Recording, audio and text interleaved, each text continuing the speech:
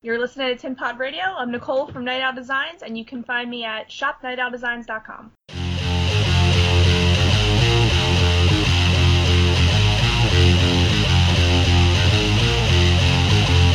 Please don't fear me, because I know what I want. Please deliver me that soft part of your soul that makes you freeze time, staring in at yourself. It's time to step outside onto the path you once made.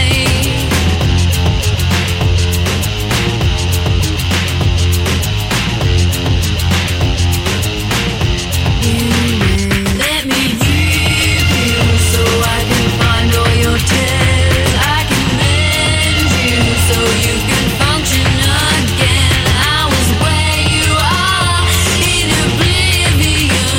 I know you feel alone. You got to ask yourself where you are now.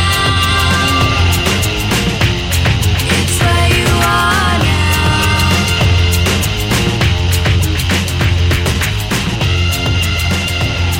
It's where you are now.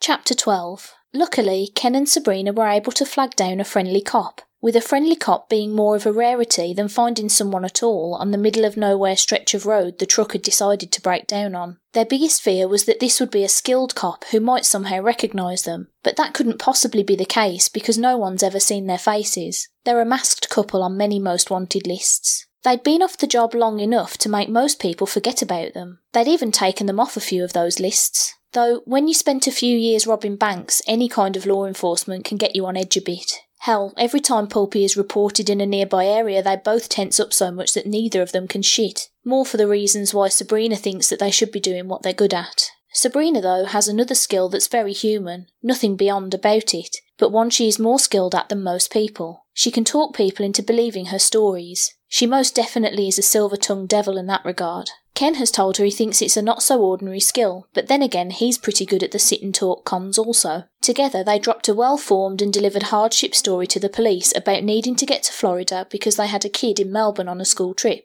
They were taken on a fast ride with the officer and his partner to the nearest airport, which is where they were headed, with Sabrina having purchased tickets by phone on the drive before the breakdown. Before catching an early morning flight, Sabrina and Ken rented a room at a cheap hotel near the airport. Usually the hotels near airports are anything but cheap, but this one is ancient to standards. It was built a deadening 6 years ago and didn't have any sort of internet connection. Cheap being not what they could afford, but rather what Sabrina was willing to pay for a night she'd be spending with Ken. She had no problem with the idea of spending a lot of money on a hotel stay, but for some spiteful reason she would not spend that kind of money when it would also benefit Ken, even if the only benefits would be good porn-on-demand channels, access to BitTorrent sites, and a free continental breakfast.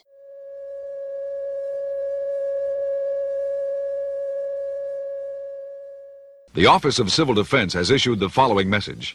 This is an attack warning. Repeat, this is an attack warning.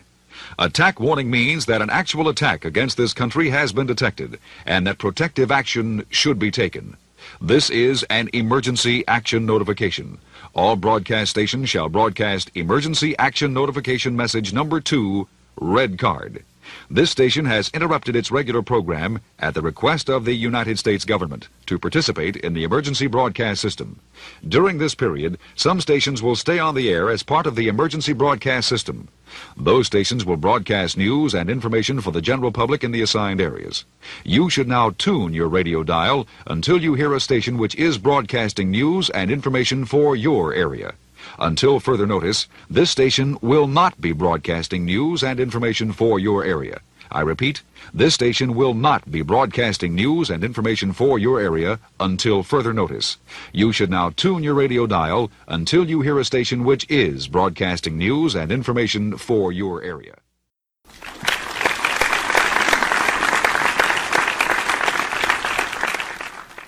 Persons Information Control Center in Tampa has said it is closing its doors. After, to quote someone, too many have discovered what our true goals are. What they meant by that is unknown, but saying anything against them or asking any more questions of any type violates their right to religious freedom. So we will leave that bit of news as done. Also in this news report, the Beyond Human terrorist, Anchor, has struck again against Freedom, America, as he attacked a homeless reframing squad in Orlando. The HRS were stopped from their herding job, and now Miami will never get their yearly shipment of homeless. How a government clandestine official is supposed to make a living these days with illegal actions like these. The Pulpy Air Force Space Wing emailed us some news today. The new PAFSW patches have arrived. You can get them in Velcro or sewing form. Remember, it is illegal to wear these in public.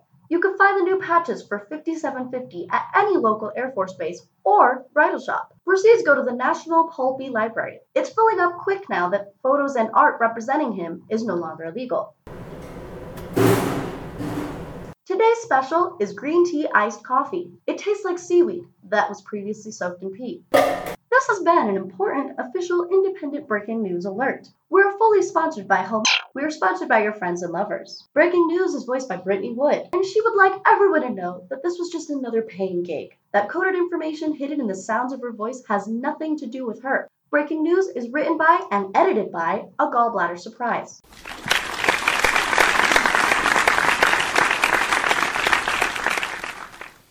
I repeat, news and information. During their settled down period, they lived in a cheap, craptastic apartment so they could put money away in a number of bank accounts. A number of bank accounts under several different names to give the last detail of that information. All of this was in case of a big go.